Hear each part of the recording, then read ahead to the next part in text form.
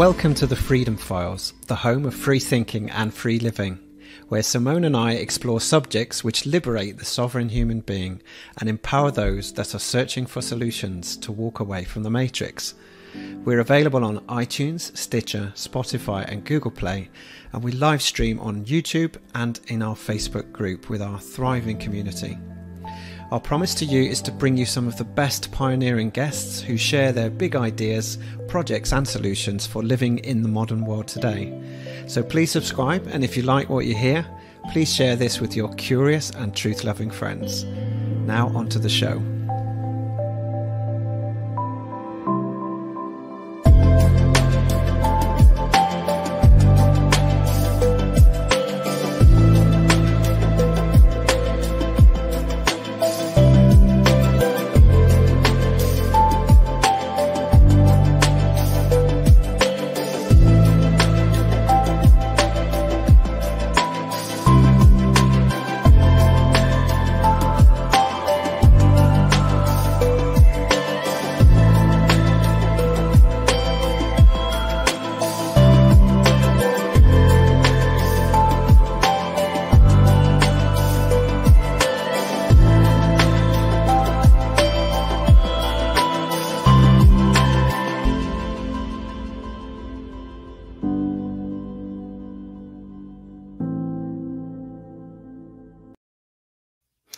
And here we are live. We are episode 18 of the Freedom Files. Welcome everyone to this live stream. We are absolutely delighted and honoured to have David Icke with us. Hi David, how are you doing?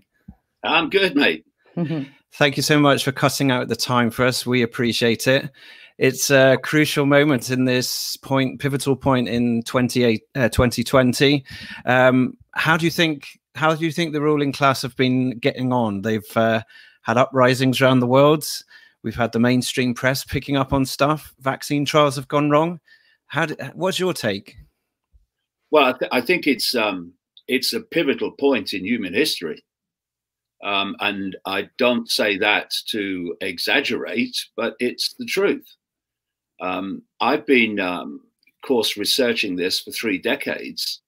And over that time, I've gathered together the agenda for the world, of which current events are a fundamental part, a fundamental expression. But where it's designed to go makes what we're currently experiencing, which is horrific, like Mary Poppins.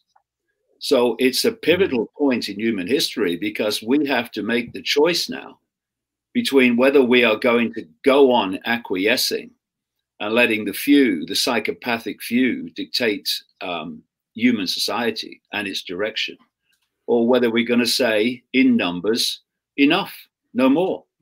Because we can only be controlled by a few if we, the vast many, acquiesce to the few. And so, people have said, it hasn't it all happened so fast, since like February, March? But hold on a minute. The speed of human oppression, the speed that fascism has swept across the world is equivalent exactly to the speed of human acquiescence to it. It's not the fascists that impose fascism. It's the population that acquiesce to fascism. That's how it works. So we are at a pivotal point where humanity needs to make the choice of the world it wants. And if it doesn't want the world that makes Orwell's world look mild because of all the technology involved, then it's time to part the backside from the sofa and crucially to stop obeying these rules and regulations that are only there to control, to enslave. They're not there for anything to do with health. Anyone with half a brain cell on active duty can see that. Half an hour's research, an hour's research, and you'll see that the official story is beyond a joke. But it's an excuse. That's what the whole thing's about. All this stuff, all this COVID-19, all this deadly virus pandemic, it's just an excuse to impose what has been planned for so long. This is why, I'm the least surprised person on the planet that's what's happening is happening, because it's been planned for so long. And of course, if you're going to introduce something and not actually straight tell people, well, we're introducing this because we want a global fascist state. Well, that ain't going to go down well, is it? So you have to have an excuse that can convince vast numbers of people that the fascism you're introducing, called protecting people from COVID-19, is actually justified. And that's all it is. It's one great manufactured excuse. And this is the point. I've been saying since last spring, there's a script, and the script is planned to unfold. And the script has long been written. So all they're doing, we're back to the same theme here, all they're doing as we've gone through the summer and now through the autumn into the winter, is constantly come up with different excuses for the next stage of the script. That's why early on in this, when masks weren't in the script, because you can't give people too many things at once, because you've got the chance of pushback, because it's just, you want us to do this all at the same time. So eke it out, get them used to this. Okay, now we'll go here. So this is why masks were not considered something that was in any way relevant in the spring and through the summer, the early summer anyway, because it wasn't in the script. And then, of course, as the alleged deaths from COVID-19, the death certificate fraud started to fall, and it started almost disappear, even by official figures, then they bring the masks in, you see. And people going, hold on a minute. Why weren't masks considered necessary when all that was going on? But they're considered now necessary when actually the deaths are falling, because that was the point in the script. The script with the mask, in Britain, it's happened around the world already in many places, is that they'll eventually bring about, once they think they can get away with it, a rule that you have to wear a mask anytime you leave your home. And that's it's all part of the script. And you've got this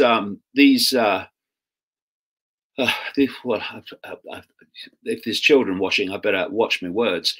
I'll just say Balance and Whitty, the science advisor to the UK government and massively Gates-funded chief medical officer. They wheel them out just to frighten people. And if you notice what happens, they come out, the Chuckle Brothers, as some people call them, the prophets of doom. I mean, they're gonna come out in hoods, with sides eventually, surely, when they have a press conference. I mean, it's just got ridiculous. They bring them out, and then they seek to terrify you, and then straight after that, legislation to increase the fascism. So, we are at this massively important pivotal point where we are deciding the future direction of humanity, whether we're going to grasp some freedom and stop giving freedom away. That would be a start. Or whether we're just going to sit there and acquiesce to something that is planned, that's beyond fascism.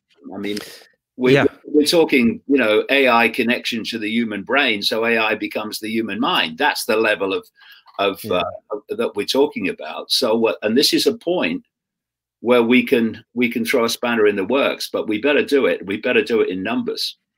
Well, I've noticed quite a bit of increased awareness, and particularly I just take a little temperature gauge of people I know, the people I walk the dogs with, my friends and family, and people are waking up around me. They're sensing none of this makes sense, especially the recent case-demic, tests versus cases versus increased reaction to a pseudoscience, essentially, isn't it? Yeah. What do you think? How successful do you think these guys are with the Great Reset and, strong cities and smart cities, how successful do you think they are at the minute? Do you think there's anything that they're running scared of? The thing is that there's a plan. And so at the moment, it's about, quote, COVID-19 and getting things in place as a result of that. Fascistic imposition to actually bring the population under submission, under subjugation. But the Great Reset and the new normal is the next stage, which is when they move into the control by technology and create what they want is a technocracy. A technocracy is a society that's not run by elected politicians. And is our society today run by elected politicians? What are the politicians saying all around the world? We're being guided by the science. We're being guided by the technocrats, in other words. So a technocracy is one that's run by bureaucrats, scientists, engineers, medical technocrats, and so on. And so there's two things going on side by side here. More and more, the technocrats are taking over. I mean, nothing defines the word technocrat more than the Silicon Valley technocrats, who have far more power now than politicians. So at the same time, they're doing two things in terms of this Great Reset towards a technocracy, where elections are over and no more politicians. They're bringing the technocrats into the positions of driving everything, quite blatantly driving everything. We're being guided by the science. We're being guided by the medical, all that stuff. But at the same time, they are massively discrediting politicians, and it's quite easy to discredit politicians because all you do is bring incompetent and corrupt politicians to power, and they'll just discredit themselves by their behavior, and that's what's happening around the world. And as these politicians who are basically script readers, if you think about it, Johnson stands up and Hancock stands up. They're only reading a script. They're not making the decisions. And as a result of that, although they're not making the decisions, they are the front men for those decisions. And all the time, they're getting more and more discredited by the fact that what they're claiming about this fake pandemic makes no sense whatsoever in people's daily experience. And it's this dynamic of the official story and people's personal experience in no way syncing that is leading, as you mentioned, more and more people to say, hold on a minute, even people that bought it to start with. My mother's... It makes no sense. No, it doesn't make sense if you coming from this perspective, the government is making decisions based on a real threat to protect people. Makes no sense. But if you know it's a script and just an excuse to bring in a fascist society, then it makes perfect sense. Sorry, mate, you were going to say. No, I was going to say my mother, age 79, ex-NHS nurse, was totally bought hook, line and sinker in the early days. But just my most recent conversation with her last week, she's questioning everything now. She doesn't believe the vaccine's necessary. She doesn't want to be locked in her house. She thinks it's crazy. She can't give her children a hug. She realizes the ratio of the numbers, and she's figured it out. And that's great because it's taken a long while, but she's there. And I dare say in most families, there's someone questioning it that's now chipping away in their siblings and parents' ears. And that's what I hope happens around the dinner tables. Yeah, but the thing is, there's two stages in this. Well, there's three stages, really. The first one is I buy it all. Second, which is getting larger and larger all the time, there's something not right here. This makes no sense. And then there's the third stage, which is not only do I think it makes no sense, I'm no longer cooperating with it. I'm no longer obeying this nonsense, which I can see is only there to enslave us and not anything whatsoever to do with health. But to understand, I mean, I've been researching this for so long, and this global cult that, as I call it, this web which operates in every country and is centrally controlled. This is why they could pull off the pandemic. I mean, you control the World Health Organization. Indeed, you created it via the Rockefeller family. You now own it through funding, through Bill Gates, who is a 100% asset of this cult. Yeah.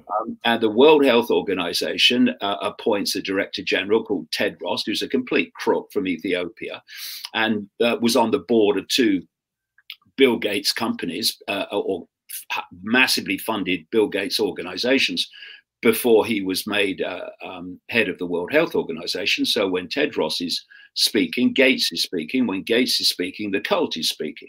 So if you watch how it's all played out, it's real simple.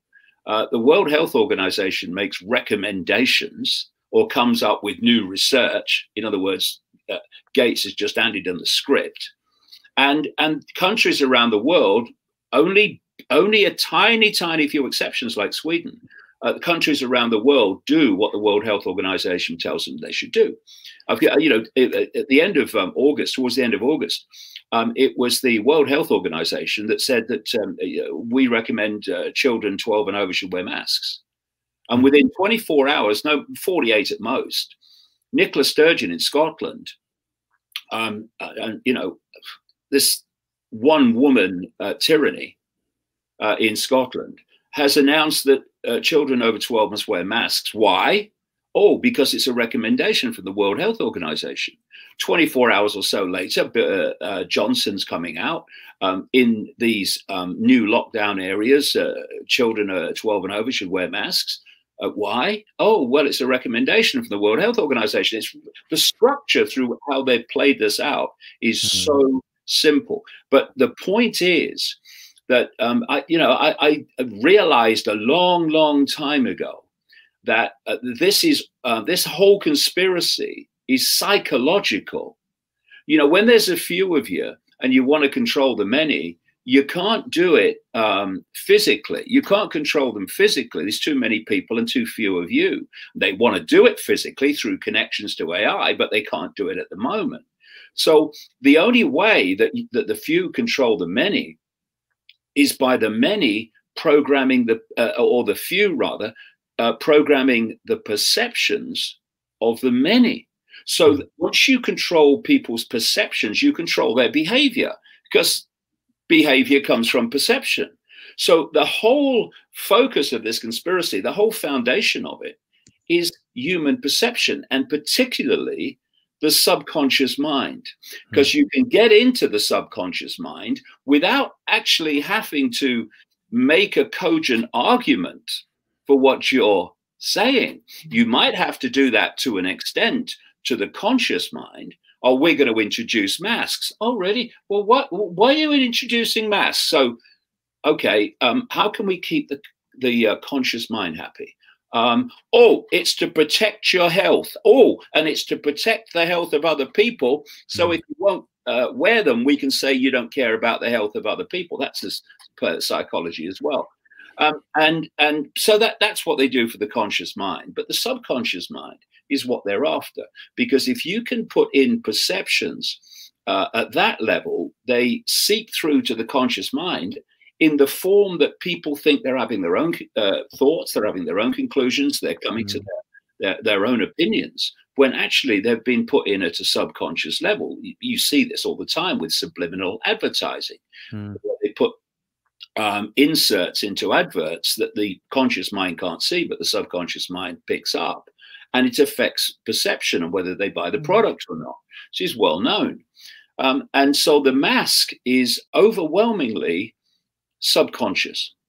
It's about it's a symbol, and this global cult and all its satanic subgroups and covens and secret societies, they have this whole language of what? Of symbolism. course, we see the obvious ones like the pyramid and all-seeing eye, and the lighted torch, the illuminated ones held by the Statue of Liberty, and so on. But there's a whole language, which has been in my books for a long, long time, going back to the 90s, of symbolism, because the language of the subconscious mind is symbolism.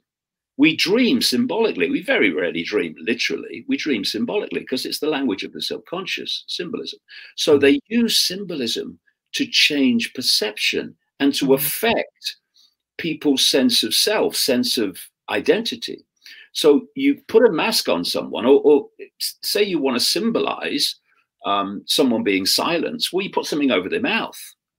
And you want to make someone start to lose their sense of individuality and the individuality of people around them. We'll put a mask on them. Everyone basically looks the same. And what do they become? They become faceless people. We communicate with each other through facial expression. It's one of the major communication systems is facial expression. Well, you take that away. And you want to dehumanize people. So you put a mask on them. And crucially, what you're doing is you're affecting their health by denying them the amount of oxygen that the body needs. And also people are breathing in their own carbon dioxide, which the body's trying to expel. So that starts to create respiratory problems. What are they going to call them? COVID-19. And so it's not just physical health that they're targeting. It's psychological health. So a few weeks ago, I got contacted by a lady who's a survivor of MK Ultra, the infamous American government, military, CIA mind control program that came out publicly, or bits of it did, nothing like the real thing, in the 1970s. And she was involved in an elite offshoot of MK Ultra known as Project Monarch. And I met her, Kathy O'Brien. Her name is. I met her in 1996 for the first time. Yes, I'm aware. I started researching. She's done amazing work. She has come out with amazing work. Absolutely, and her daughter Kelly, who I also met a long time ago, was born when Kathy was in MK Ultra. So she was born into captivity. And the reason that Kathy contacted me a few weeks ago was to point out that from the age of 2, Kelly was forced to wear a mask. And Kathy was saying it was for many reasons, but it was 2 main reasons. One, deleting her sense of self-identity and individuality, but also to reduce the amount of oxygen being made available to the brain, because that would help to in the mind control, in the perception manipulation. And maybe about a week ago, 10 days ago, after I'd written about this and done videos on it, a German consultant neurologist came out, you've probably seen it, and said that she didn't wear a mask because of the damage it would do to her brain and her cognitive state when she's treating people. And she was pointing out the potentially catastrophic effects on the brain of constant reduction of oxygen. And she pointed out that children and young people are the ones that are most affected. Everyone's affected, but most affected because at that time of still, fast development, the organs and the brain require large amounts of oxygen, which if you put masks on kids and masks on young people, they're not getting. And she said something very, very important, that if you start to, go into a cognitive deficiency where you can't remember your phone number or something as you get older, she said, well, that the brain changes to bring that about would have started 20 or 30 years before. And so she's pointing out that this suppression of oxygen to the brains of young people with the masks, especially the long-term masks. I mean, look at these people working in shops. They've got them on all day. Yeah. Like I say, where do they want to take it? You can't leave your home without a mask. And she was pointing out that 20, 30 years from now, you're going to see young people getting cognitive problems way before previous generations, if this goes on. And so, you know, it is a time to look at this and say, what's more important? My children's cognitive future, cognitive present too. And by the way, she was pointing out that part of the brain that's most affected by reduction in oxygen is that is to do with learning and to do with memory. So is it more important to say, I'm going to stand up for my children's cognitive future, or to say, well, I don't know if I can say no to authority.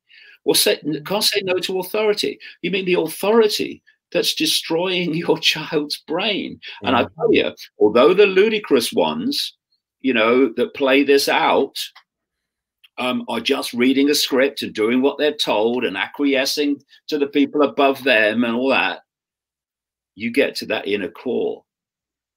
They know exactly what they're doing. They know exactly what they're doing to children and young people, and to the public in general. Yeah, and it's really interesting you bring that up, because I'm very keen to highlight the impact that it does have to our precious children and the next generation.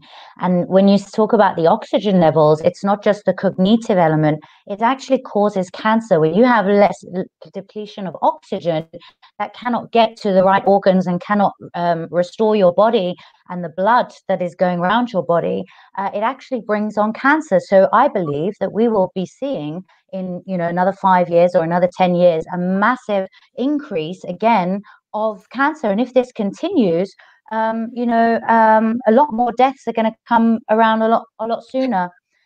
And when you talk about the masks as well, just going back to the impact in relation to MK Ultra and satanic ritual abuse, I too had somebody contact me with exactly the same, saying that every time that she's walking down the street now, these traumatic instances that happened to her as a child is being relived again and again and again. And this total disregard for this. You know, nobody's talking about it.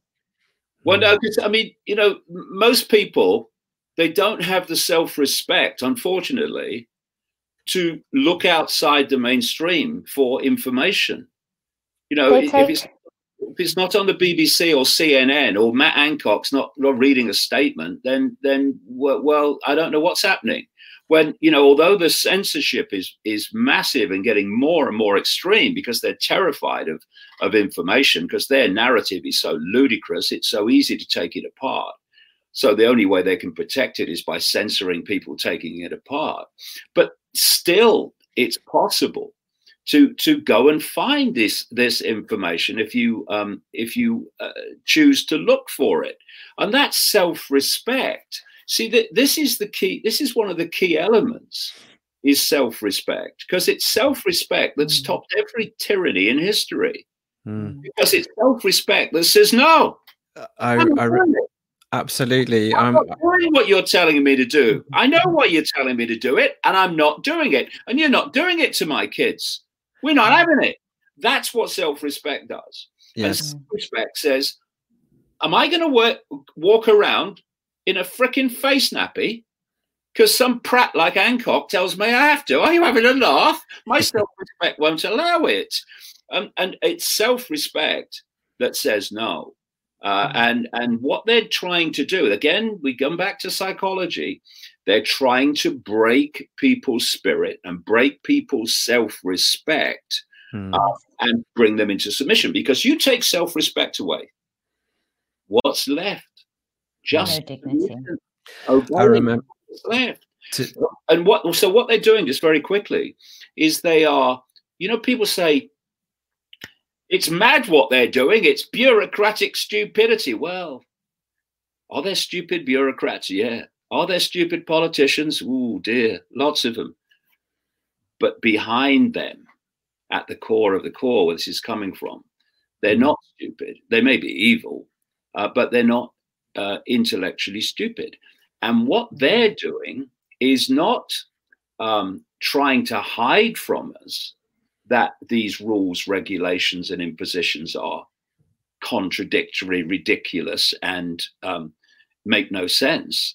They want us to see that, because if they can get us to see it and still do it, they are destroying our self-respect. And that's why self-respect has brought down every tyranny, because it says, I ain't doing it. Okay, yeah, absolutely. A great story I saw on my Facebook stream today was a young 14-year-old explaining that in his school, he decided to come without a mask. The teachers are now making him be the last one that goes in to get his food. He's literally got a 15 to 20-minute break. He has to wait for everyone else to get out with their food before he can get his. He's got 5 minutes to eat his food. And then at the end of the day, he has to wait for every single person to leave the school before he goes. And what was his message to the camera? Age 14, wake up, everyone. You've got to say no. Yeah, well, good on him. Yeah. That's the spirit. That's the spirit of self-respect. But it also says something else.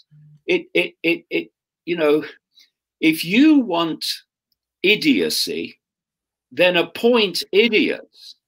If you want conformity, then appoint people who will conform. And you know, the teachers in that school should be sent individually a mirror, which they should take time looking at, and just take a breath and look at what they're doing to someone who's expressing their uniqueness. Because the schools have long, I mean, even when I went to school from the 1950s, you know, I'm old, but they were kind of programming centers then, but nothing like on the scale they are now. They are basically places of mind control. This is what the schools are. They are perception programming organizations. And this is why when you get kids that stand out from the herd and won't have it, like that lad, that's when the system turns on them. But this is the point, you know, as adults, we stand out from the herd, the system will turn on us. Yes, of course it will. No one said it would be easy. The point is, though, this is where self-respect comes in. You stand your ground even so. Yes. And it all plays back, you know, like you say, 50, 60 years ago, schools were slightly different, but they've always had an agenda to indoctrinate, you know, sending people off to war so that the other 50% could be working and taxed, and then you have to send your children to these government-sponsored indoctrination camps. And then along the way, they drop English grammar, so you no longer know the deception with words. And then they drop your constitution, so you no longer know your rights. And now all we have is conformity and unity, like you say, and a real, you know, when kids do speak out, or even teachers, they're made an example of, so that nobody, you know, no one else does it. And it's such a shame, because all of what people fail to recognize is the level of mind control, the level of programming that has actually happened to us for the last 100, or even even longer than 100 years, but particularly in the last 100 years. We've given up our responsibility. We've abrogated our responsibility for education, for health, for government. You know, is it any wonder that we are in this mess? We've handed it all over. You raise an important point, which is responsibility. It's very easy to say, we are in this trouble because of them. Now, you know, I spent 30 years uncovering them and the nature of them, but them can only impose their will upon us if we acquiesce to them. And if we don't take responsibility. So, you know, what's been happening in America, for instance, it will have happened in other countries, but I've seen many examples of the American situation. Because the schools have been closed for months, and they've been doing like these virtual classes from home, parents have been hearing what they're being taught and how they're being taught by these programmers called teachers. Now, I'm not casting aspersions on every teacher. There's some wonderful teachers. I'm talking about these extremists, and they're more and more in number, because why wouldn't you appoint people like that if that's what you want? Like, you know, you want idiocy, appoint idiots. It just self-perpetuating system when you do that. So the responsibility has been all along, okay, bye-bye, I'll see you at 4 or 3. So what's going on in the meantime? What's happening in between? I hear, you know, oh, classes are too big and this, that, and the other, but I don't very rarely hear. So what are the kids being taught? What's happening to the kids when we leave them at the gate?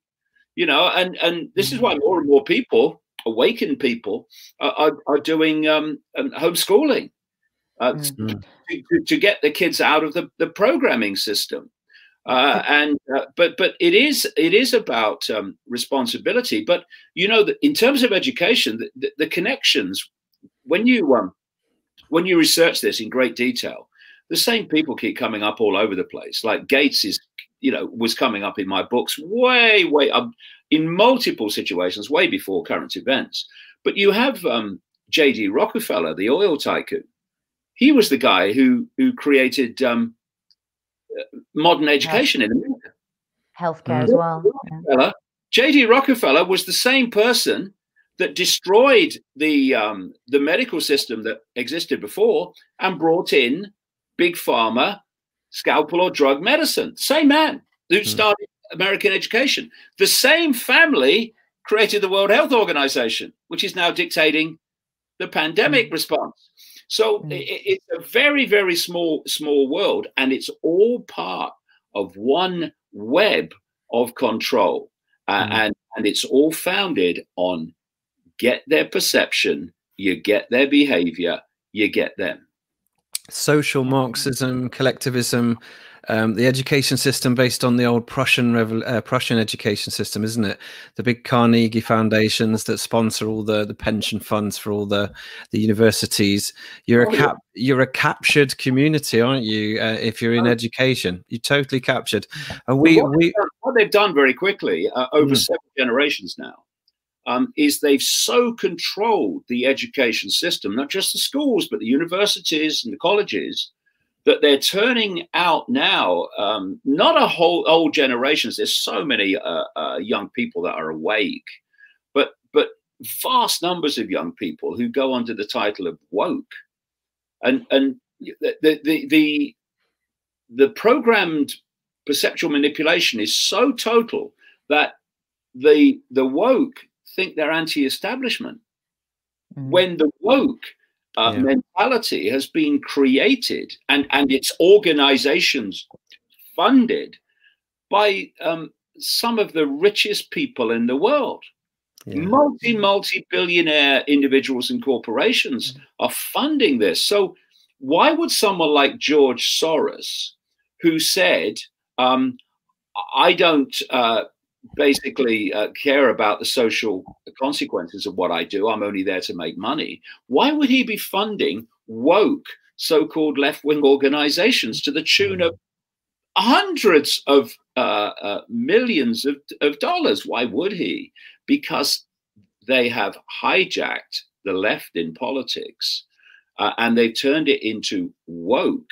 This is why we don't have a left-wing Labour Party. We don't have left-wing Democrats in America. We have basically a one-party state. I mean, you look at what's happening in this country, in how the Labour Party, which is supposed to represent working people and people in in economic stress. That's what it was created for by Keir Hardie at the turn of the 20th century. And now we have another Keir, nothing like the other one, Keir Starmer, who not only is not pushing back on the destruction of the lives of working people in this country, but he's saying he's not going far enough. Yeah. I mean, and the same is happening in the United States with the Democrats. So what's happened is the 1% has hijacked the left in politics and turned it into its vehicle.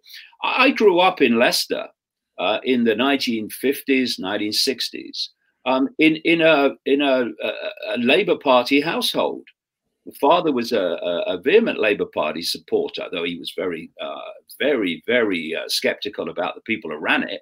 But he supported its alleged aims before it was hijacked by Blair and others and turned into what it is now. So, and in those days, the left would go on marches. The young would go on marches demanding freedom of speech.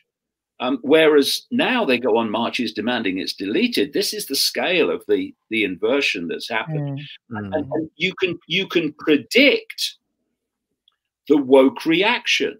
So when Brexit came along, you knew that the woke, the 1% created mentality would be against Brexit. When this came along, who is going on about people not wearing masks and do this and do that and the other? It's the woke mentality. It's just basically submitted and folded over. And it's those that are not from the woke mentality who are actually pushing back against it. It's like an alliance of people, many different backgrounds, colors, creeds, sexualities, who are pushing back on this. When I spoke a couple of times now in Trafalgar Square, you saw the whole spectrum of human society, color, creed, sexuality, all together in unity, in harmony, in common cause, in pursuit of freedom. So you have this unity of very, very different people who have the same goal, which is freedom for all. Whereas you have so much of this woke mentality that claims to be anti-establishment that just reads from the script of the establishment and pushes back on those people who are pointing out that we're watching fascism unfold before our eyes. Yeah.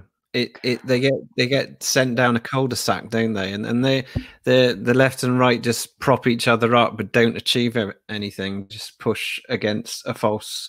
Well, that's what they want. Paradigm. Yeah, absolutely. Now, I want to make a comment, Simone, if I may, because I'm a little bit independent from this. August and September Trafalgar Squares were absolutely epic. Simone and everyone organising did an amazing job. David, you punctured through the heavenlies, I think, and hit home an amazing message on both occasions. We want to thank you for that, because it was absolutely stunning. And the other speakers, I mean, your boy Gareth did an amazing job too. We noticed that those events really got noticed around the world, and we've been told so by people in the States. Very much so. I've had a lot of feedback from all over the world for those events. So give us your take on the awakening in general terms, the other countries. Have you been watching what else is going on? Yeah, well, the way it's gone it was actually quite predictable in the sense that what people were faced with at the start was an unknown, because all this stuff apparently coming out of China, and there's a whole story to tell about all that. But it was an unknown. So a lot of people, and I kind of understand it, said, well, better be safe than sorry. So when they said, lockdown, because, it's going to be, and this Gates-owned, Gates-funded bloke, Professor Neil Ferguson, who came out with the computer models with the ludicrous projections for deaths in America and Britain, which basically they've admitted were the motivation for the lockdown, the excuse for the lockdown. They would have scared a lot of people, and it was unknown. Someone like me who's been researching this crowd for 30 years could see through it, because, you know, when you've been researching them for 30 years, you read them like a book. If you don't, what have you been doing for 30 years? And you know, so I was pushing against it then, but I understood why people weren't. But what's happened as the summer has unfolded to present day, like I mentioned earlier, is the claims of the deadly virus and all that goes with it, and the justification of the deadly virus in transformation of society has increasingly made no sense to people. And alongside that, and my goodness, was this predictable or what?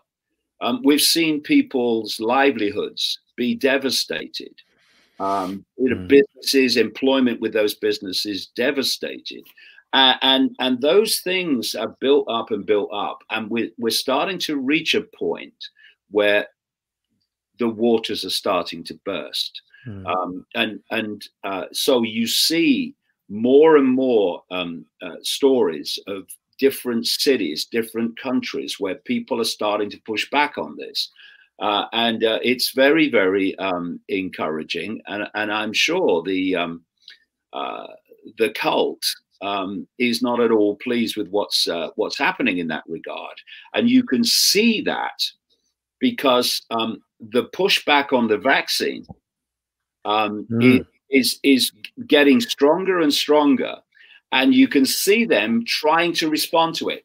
You know, I've learned this from personal experience. When people are having a go at you and people are trying to censor you, what they're doing is telling you you're right, telling you you're on the right track.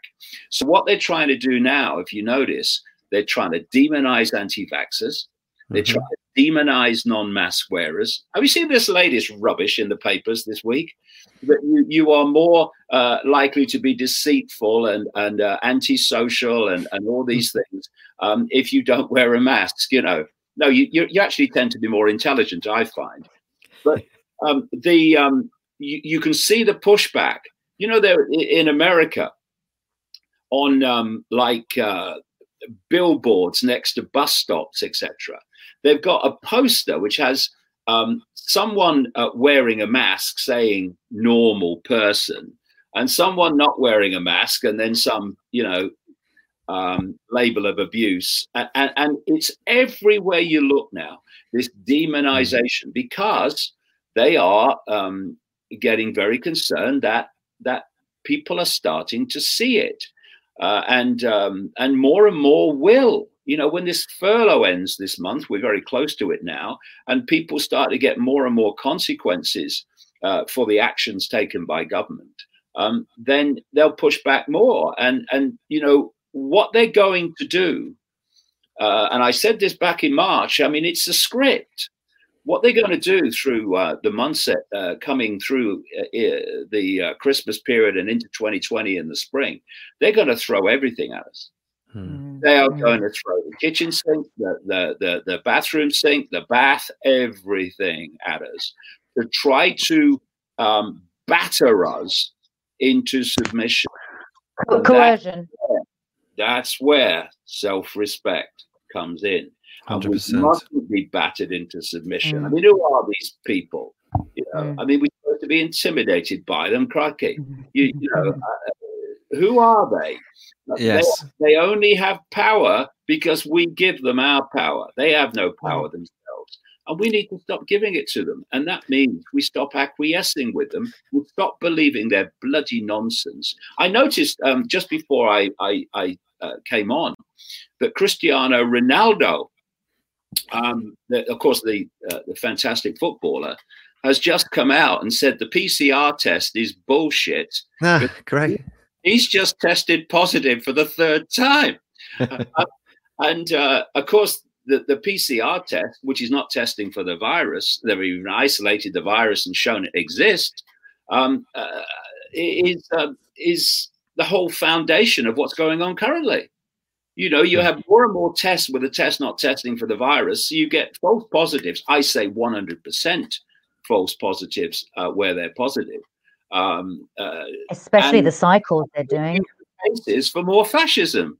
Yeah. It's absolutely create the excuse to do what the script says you need to do at this stage. It's so transparent. Cristiano Ronaldo must have millions of followers. Sorry, Simone. He must have millions of followers. That's good news. Yeah, I think he said a few things over the years that have indicated he's a bright lad, and when you're a footballer and you are as super fit as he is, and you've tested 3 times, I mean, no wonder he's saying PCR is bullshit. Which it's very, very powerful that he said that, because, like I say, a lot of people hear it, and when you've got the creator of the PCR test, which is producing all these cases. They're not, but we're told it is. Saying Kerry Mullis, his name was, saying that the PCR test should not be used to diagnose infectious disease because it cannot detect free infectious viruses. Then there's a scam on, when that's exactly what they're using. And by the way, just a very quick one. Something I saw this afternoon. One of the guys in Germany who came out with these new PCR tests for the virus. He came out with it or started to develop it before any knowledge of this virus was known. And you look at these PCR tests they're using. They come out from different sources. They all came out almost as one unit, exactly at the right time, so that they could produce all these fake cases. And Roche, there are others too, but Roche, the drug company, on the boxes of the PCR tests that it circulates, it actually says cannot be used to diagnose infection. It says on the box. And that's what they're using it for. It's all a joke. Really. And to make matters worse, Dan Aston Gregory, who spoke with you on the 26th, he phoned up Imperial College this week and said, you're reporting all these cases. Well, how many of these cases have got symptoms? How many are being treated for COVID? And they couldn't answer that question. Oxford University couldn't answer that question either. So between the two think tanks, they've just got a whole bunch of numbers which mean absolutely nothing. Well, they can't answer that question, because the House of Cards will come down if they did. And if you look at the current graph of the average of deaths from all causes in recent years, and the average of deaths or the deaths of 2020, they're the same currently. And yet they're less at the moment. Yeah, but all these lockdowns and impositions, because, as I said earlier, breaking it down is so simple. There's a script for the transformation of human society into a fascist global dictatorship with a world government dictating to an unelected technocratic world government dictating to everybody, to every community. And what's happening in the world currently with this COVID nonsense is simply to provide the excuse to introduce that. Because without the excuse, they couldn't justify that.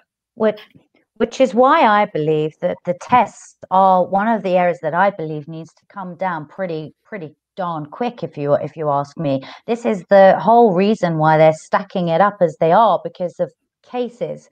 No longer deaths, no longer hospitalizations. The language has completely flipped, and it's now all about cases. Well, when we know that the cases are meaningless if they're not translating into hospitalizations or deaths. And the tests, as we know it, are DNA harvesting. They've put within the Coronavirus Act 2020 that they can now retain your DNA indefinitely, which is something that they've always wanted to do under the guise of coronavirus. It's not even COVID-19. So, we all have coronaviruses in us. So the whole deception, it's interwoven. And I really do believe the tests are the area that needs to be broken down. We need like a human rights lawyer because the NHS, which is now obviously masquerading as a COVID response unit on behalf of the government and is no longer for the people, by the people, they are withholding critical treatment unless you have a test. which is, as we know, is meaningless, and it's based on pseudoscience. So it goes against people's religions because it means that you're actually being experimented on. And I believe that this is the one area that needs to be brought down, because it's the only thing that's actually allowing them to keep purporting all these numbers, all these cases, and ramp up the fear. Well, I mean, another inversion is that it's all about protecting the NHS when the script is to destroy the NHS. That's the whole point. And to hand it off to the corporations eventually.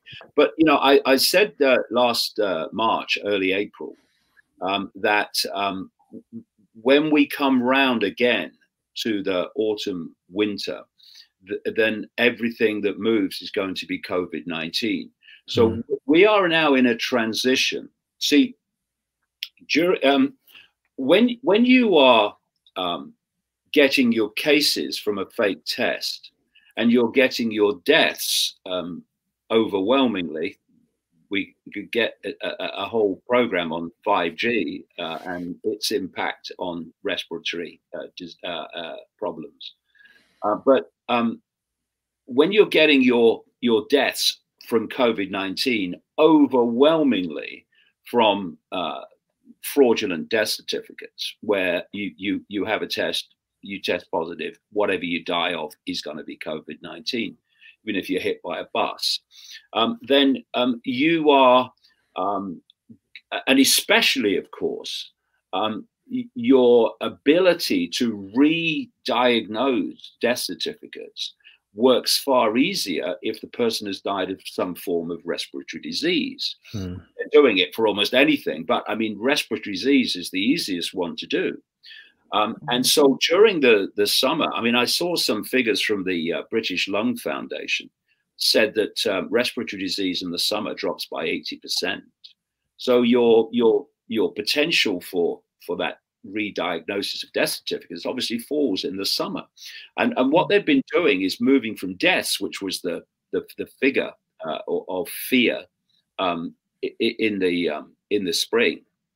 They've moved into cases, but what they're about to do now, we're just at the cusp of it, is they're going to start moving to deaths again, because what they're going to do is re-diagnose as COVID-19 anything that moves through the winter.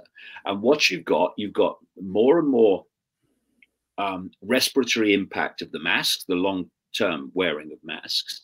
That could well start to affect the young, which will say, oh, it's mutating and it's affecting the young now. And what I saw a graph this afternoon, flu has bloody disappeared. It has. That's crazy. You know, during the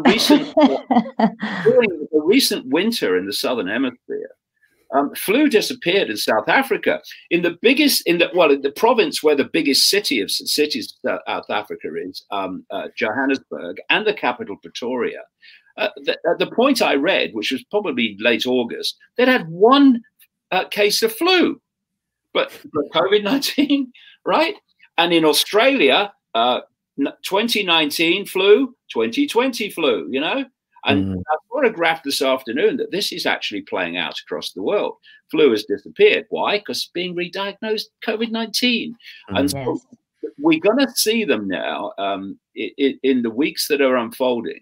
They're going to move from frightening people with cases because of the nature of the summer to deaths again by redesignating a cause of death to COVID-19.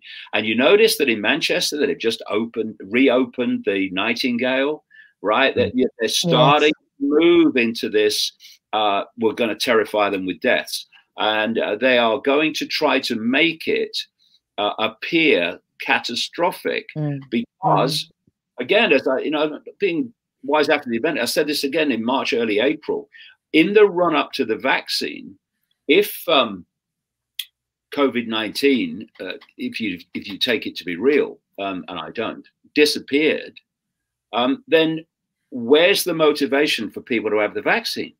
There is none. Well, what do you mean vaccine? It's gone, isn't it? So it was obvious that through this period, through the winter towards when they introducing this vaccine, that they were going to throw the sink and the bathroom sink and the bath, etc., and try to terrify people into believing there is some kind of big catastrophe going on, because it's all about getting them to accept the vaccine, which of course is only the first of a series of COVID-19 vaccines, COVID-21 vaccines that they have planned.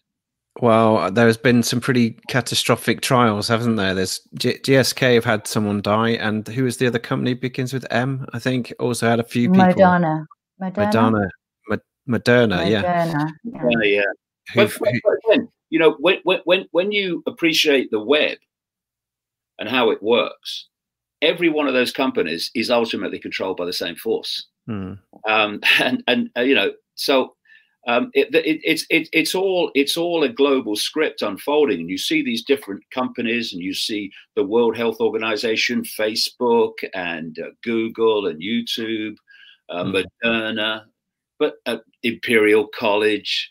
But actually, they are all attached to the same web, and therefore they're all working as one unit. So, the World Health Organization gives the narrative, the cult narrative that they want people to believe about the quote virus, and Silicon Valley censors people that challenge the World Health Organization narrative. And this is not by chance. It's because the same web controls Silicon Valley that controls the World Health Organization. Once you get to this level of the web, it's so simple how it's done. That's true. Now, sorry, I must ask because David, some of our viewers will know this, and I know Robin knows this. I only woke up to all of this in January. I'm very new. I didn't even know who you were. That's how green I was. And the reason why I say that is because you've mentioned a few times that you have been researching this for 30 odd years, maybe even longer.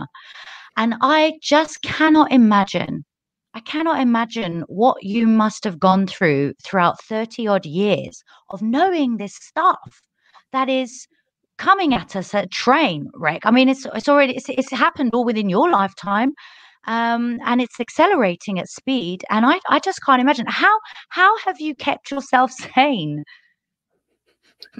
Well, some would have you believe I haven't, but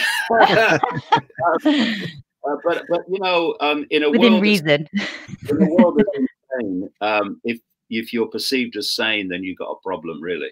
Yes. But once you realize what's going on, and I realized this, I wrote a book. I actually just looking through it the other day. It was called The Robots' Rebellion, and it was published in 1993. So I wrote it in 92, 93. And The Robots' Rebellion was titled because I was saying in the book, we need a robots' rebellion, a rebellion of the people who've been programmed not to see what's planned. We need a robots' rebellion because this is what's planned. And this is 1993. So when you realize that, and you've got kids, and now I've got grandkids, and you see other kids, you literally walk down the street, and the schools are coming out or something, and you see these young kids, and you think, oh, what a world you're going to live in unless we head this off. So that's the motivation that drives you on. You know, I went through historic levels of ridicule and abuse. I still get lots of it, but, you know, one ear and out the other. It doesn't touch the sides. But, you know, I went through that. But when you can see what's coming and what's planned, unless people awaken to it, then that's what drives you on. Because, you know, how could, well, you know something, mate, I've through these 30 years, I've seen people come in this arena, and I've seen them go, and I've seen them come, and I've seen them go. And I'm thinking, well, I can understand that bit, but I don't follow that bit. Yeah. Where are you now? Where are you? If you get some idea of what is planned, you look around you and the people that are going to have to live in that world, what are you doing walking away? I don't get it.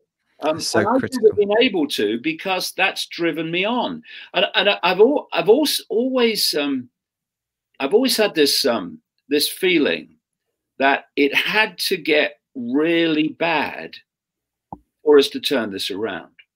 Because while this thing was operating under the radar, it was manipulating people's lives. It was manipulating people's perceptions in so many ways.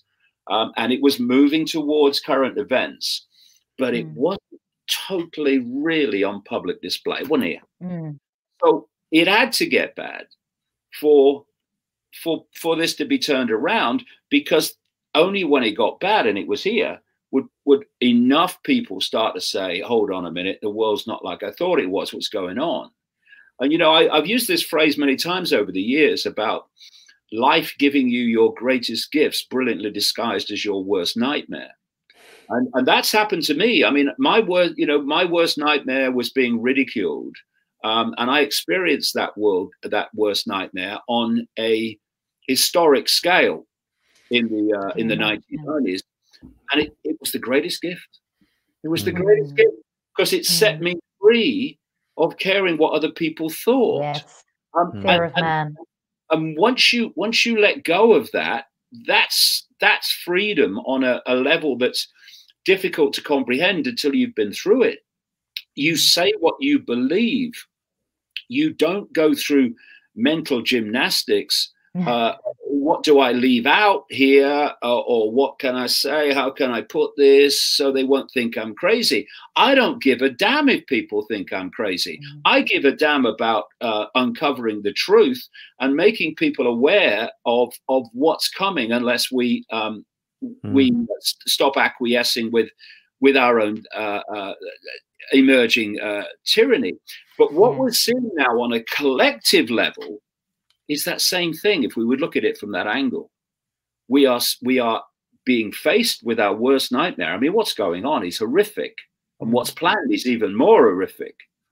But it's also a gift, because it's put what's been happening all these years and decades, indeed centuries, if the truth be told, if you want to go, as I do in the books, put it here.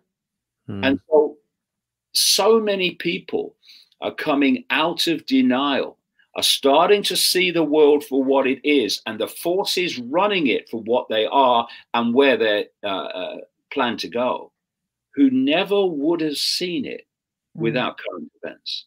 So I think there's a Chinese word that means both danger and opportunity. So I read somewhere. Crisis. But that's true. This is a period of danger. But it's also a period of opportunity. And that's why events like this Saturday in Birmingham, where I'm going to be with everybody, are so important. It's why Trafalgar Square is so important. Now, of course, the most important thing to bring an end to this is individuals and gathering together with mutual support in groups, ceasing to cooperate with this nonsense, with this enslavement, ceasing to do it, ceasing to cooperate with the enslavement and the abuse of their children.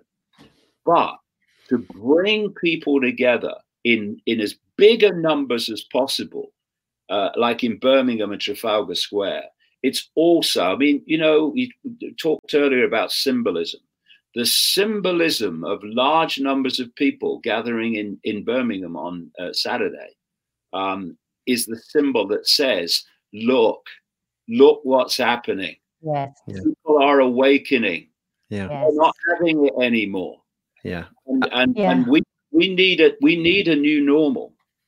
We need a new normal, not their bloody new normal, but we need a new normal in which these psychopaths no longer control human society. So this is not just, I would suggest, about what is happening now with COVID-19. It's fundamentally about that. It's also about the bigger picture and removing these psychopaths from controlling human society, which they have under the radar all this time, but now they've entered the room, and they've entered the room, and we can see it. Now we have an opportunity, a gift to put it right. Awesome. Yes. Awesome. I agree. And just briefly, Simone and David, I'm going to bring up the infographic. So excuse me, David, I'm just going to put it on screen. We're still here. So there we go, folks. October 31st, this weekend, we have David, we have Gareth and Jamie. Dave Murphy. The Trinity. You guys have never spoken before, so it will get to get your view on that after this. But yes, go ahead. We have Dave Robert, Murphy, sorry. Mark Steele, Simone, our very own Miss Simone, Mark Devlin, who feels like our very own Mark now, Sandy Adams, and it looks like you got through to Tim, Simone. That's good news. Yes, we did. Awesome. And there's going to be so many more people there as well. We don't think it should be just about London. This should be about this happening all over the country, especially the north, since that's the target for these lockdowns, and to break their spirit and to break their community and to put them into further depression. It's really harrowing to see. So we do need to ensure that we have visibility all around the country, not just in London. 100%. And like I say, the symbolism of a large gathering of people saying we're not having it. And I'd say something else too, and you'll know this, having been in Trafalgar Square. When people are, maybe they're in a family and the rest of the family have bought it, whether they've got a job and most of the people around them have bought it. To be in that crowd, I mean, the energy, the atmosphere in Trafalgar Square, when you've got all those open minds together, all those open hearts together too, and that mentality, we're not having it. When you gather large numbers of people like that, it's just an absolute joy to be among them and to be part of it. And so if anyone thinks they're on their own, well, come to Birmingham on Saturday and you'll see you're not. Yes. Fantastic. And I think that's a brilliant way to end the show tonight, David. Do you think so, Simone? Yeah, great. I mean, I do have one question for you from one of our audience members, and it just is about the, waking people up. I think this is a real, people are, we talk about being the 99%. And yes, in a way, we are the 99%, but the 99% of us, aren't awake. And so they're not really the 99%. And so people are, looking to you, David, as they always do, look to leaders, look to inspiration, look to those who have answers. I'm not saying you have all the answers, but you have answers. And people are often asking, well, how do we do that, David? How do we, is it just a matter of us not acquiescing and getting into these groups, as you say, and building resistance up locally? Or do you think there should be more? Well, you see, we come back to perception. And I could go into a whole long story about how perception dictates our experience, but it does, and it can be very simply explained. Your perception becomes your experience. Simple example. I'm little me, I have no power. That mentality is going to live a little me powerless life. Not because they are, but because their perception is that they are. So your perception becomes your reality.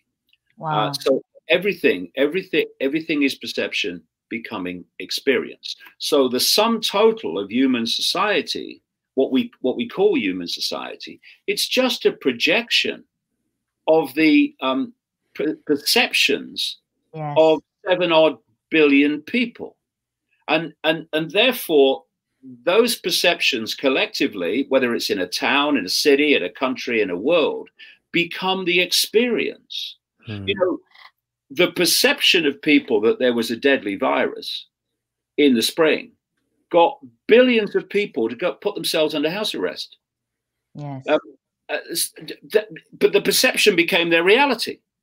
Yes. And so if your perception changes, your life changes. If enough perceptions change, the world changes. So how do we do things? How does it happen? it happens with our perceptions changing. If people now stop acquiescing and stop being frightened to speak their truth because what will people say about me, then their life will change. And it will change for the better. They might not think it will. They'll think, oh, yeah, but what will happen if I do this or say this? Well, you know, yes, you'll have some challenges, but your life will change for the better, I can tell you.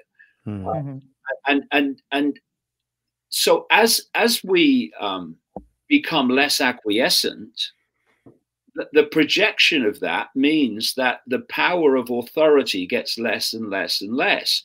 And how that plays out in groups that are formed or protests or whatever, that happens organically. It happens as a result of the changed perception. And you know, I can say this with confidence because it's happened in my life. You know, when you think, for instance, you're little me, then what you're doing is your self-identity is so limited that it plays out in the amount of consciousness that you're actually bringing in to your perceptual state.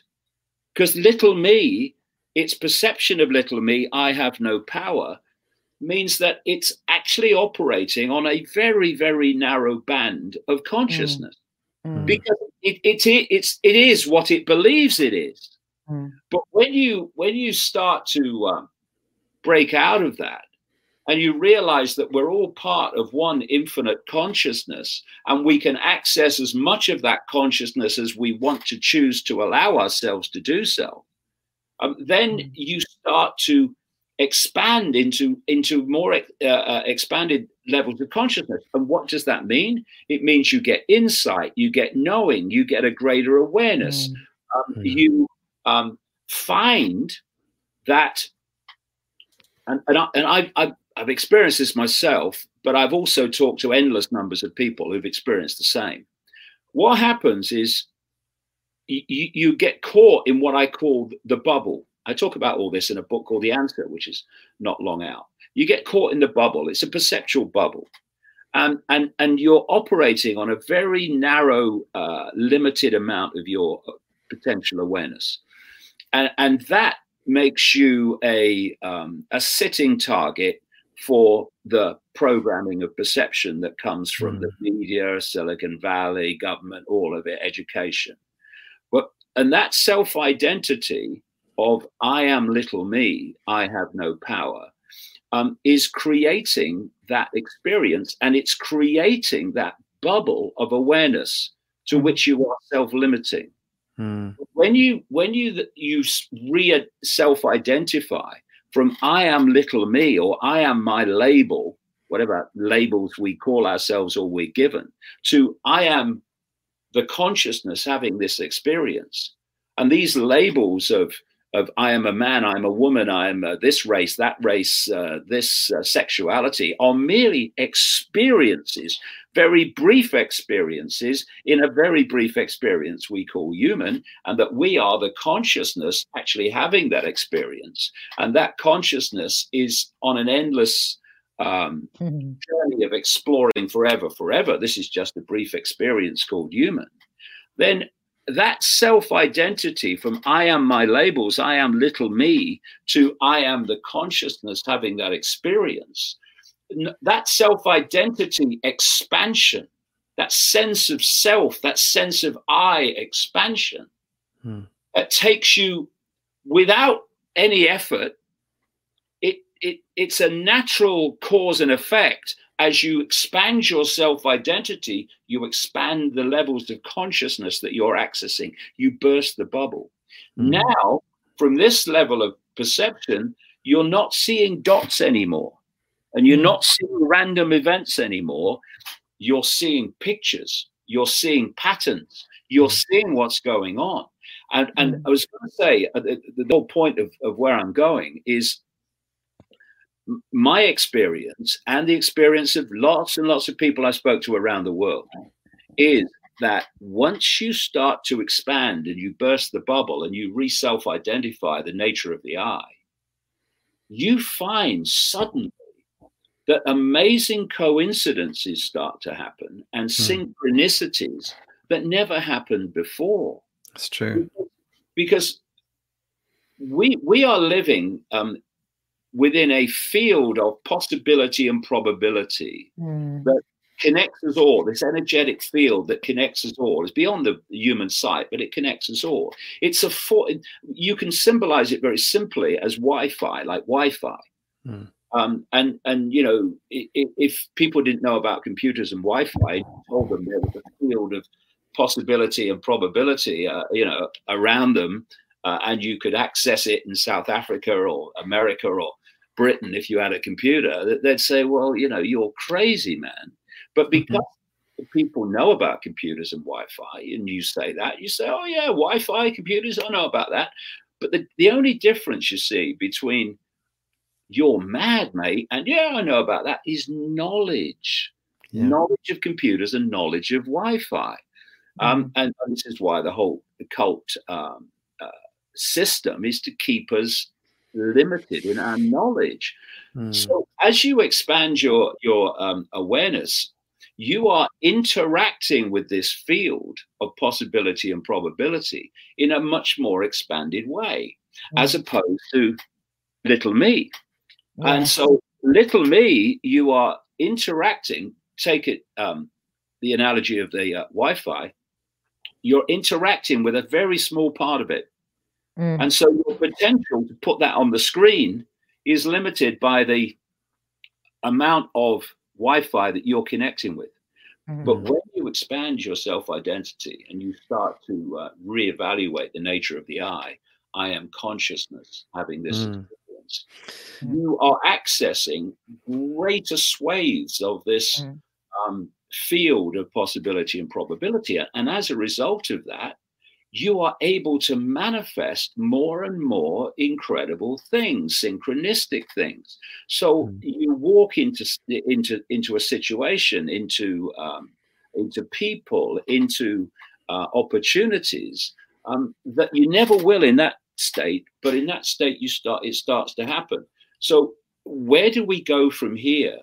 That is dictated by whether people want to stay here, I am little me, I am just my labels, or whether we want to start self-identifying with the true I. Because when we do, the synchronicity and the interactions and the coincidences that start to happen at that level of awareness means that we can bring this down very, very quickly because of the way that everything will unfold as an expression of the new state of awareness. And you know, a tiny few people, this cult, at its core, you get it in one room, can only control billions because they've put the billions there.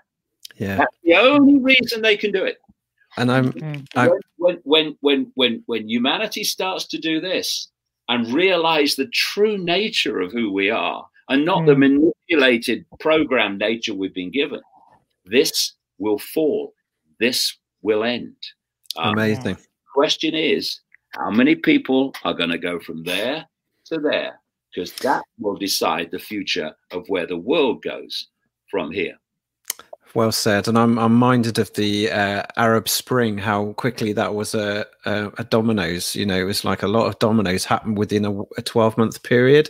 And we're kind of seeing that now in the cities around the world. I've seen some amazing shots now of Iraq, Argentina, South Korea, loads of different nations rising up. So we'll definitely echo what you're saying there, David. Can I just say a little word of warning for people maybe? There's nothing more manipulatable than genuineness that's not streetwise. And it's very, very important that people get aware of not just what's happening, but the techniques of manipulation. Sure. Because the Arab Spring was 100% manipulated. Really? Every nation? I thought some were, some weren't, but okay. It was manipulated by the cult. And I explain this in detail in some of my books. And one of the major funders And backers of those that were behind it was George Soros and his Open Society Foundations. So it's very, very important that when we are pushing back, we push back with awareness and with streetwiseness, because if we're not aware, they can get you to push back on things in ways that they want you to push back. For instance, this woke mentality is driving political correctness. And political correctness is nothing less and nothing more than manipulating the target population to silence itself. Now, if you are aware, if you have awareness of how it works, the woke mentality would never be pushing political correctness, which is just a form of another form of fascism. Well said. Thanks for that. That is really astute. Thank you for that. Okay. Well, I think we've definitely taken a good chunk of your evening, David. It's been a pleasure, and thank you so much for doing it. We really do appreciate it. I'm so excited. Let's go. Birmingham Saturday. Let's go. Come on. I was going to say, I'm so excited, and it is you, Gareth, and Jamie. This is a first for that. You guys have never shared the stage together to talk before, have you? Have you? No. So this is a first. I don't know where they get it from. Well, you need to pass the baton, Mr. Ike. You know, that's what they're for. They're to be passed to the next generation. And you know what? They're doing a splendid job. You should be so proud of them. We're so grateful that you've come on today. We're so grateful that you are going around the country and really inspiring people and helping people to raise that awareness, raise their level of consciousness. We thank you so much for everything that you've done, for all the trauma that you've been through yourself, you know, for putting your neck on the line, you know, paving the way. We're just so grateful that we can share the screen with you today and hear a little bit about where you're at. So thank you. Pleasure. It's all worth it now. Yes, awesome. It is. All the more sweeter, huh? I'll see you Saturday, eh? Yeah, we'll see you out now, David. We'll play a little outro, but feel free to go now. That's absolutely brilliant. So I'm going to play the Freedom Files outward music and say thank you to everyone in the chat. Episode 18 is a wrap. Do attend on Saturday. Have a brilliant time. Thanks once again, and see you again soon. Thank you for listening to this week's episode of the Freedom Files. We hope you've enjoyed it. Please check out the speakers' links in the show notes, and don't forget to subscribe to us on Spotify, Google Play, iTunes or Stitcher, and also on our YouTube channel Event 202 and our Facebook group E202. Thanks once again, and see you again soon.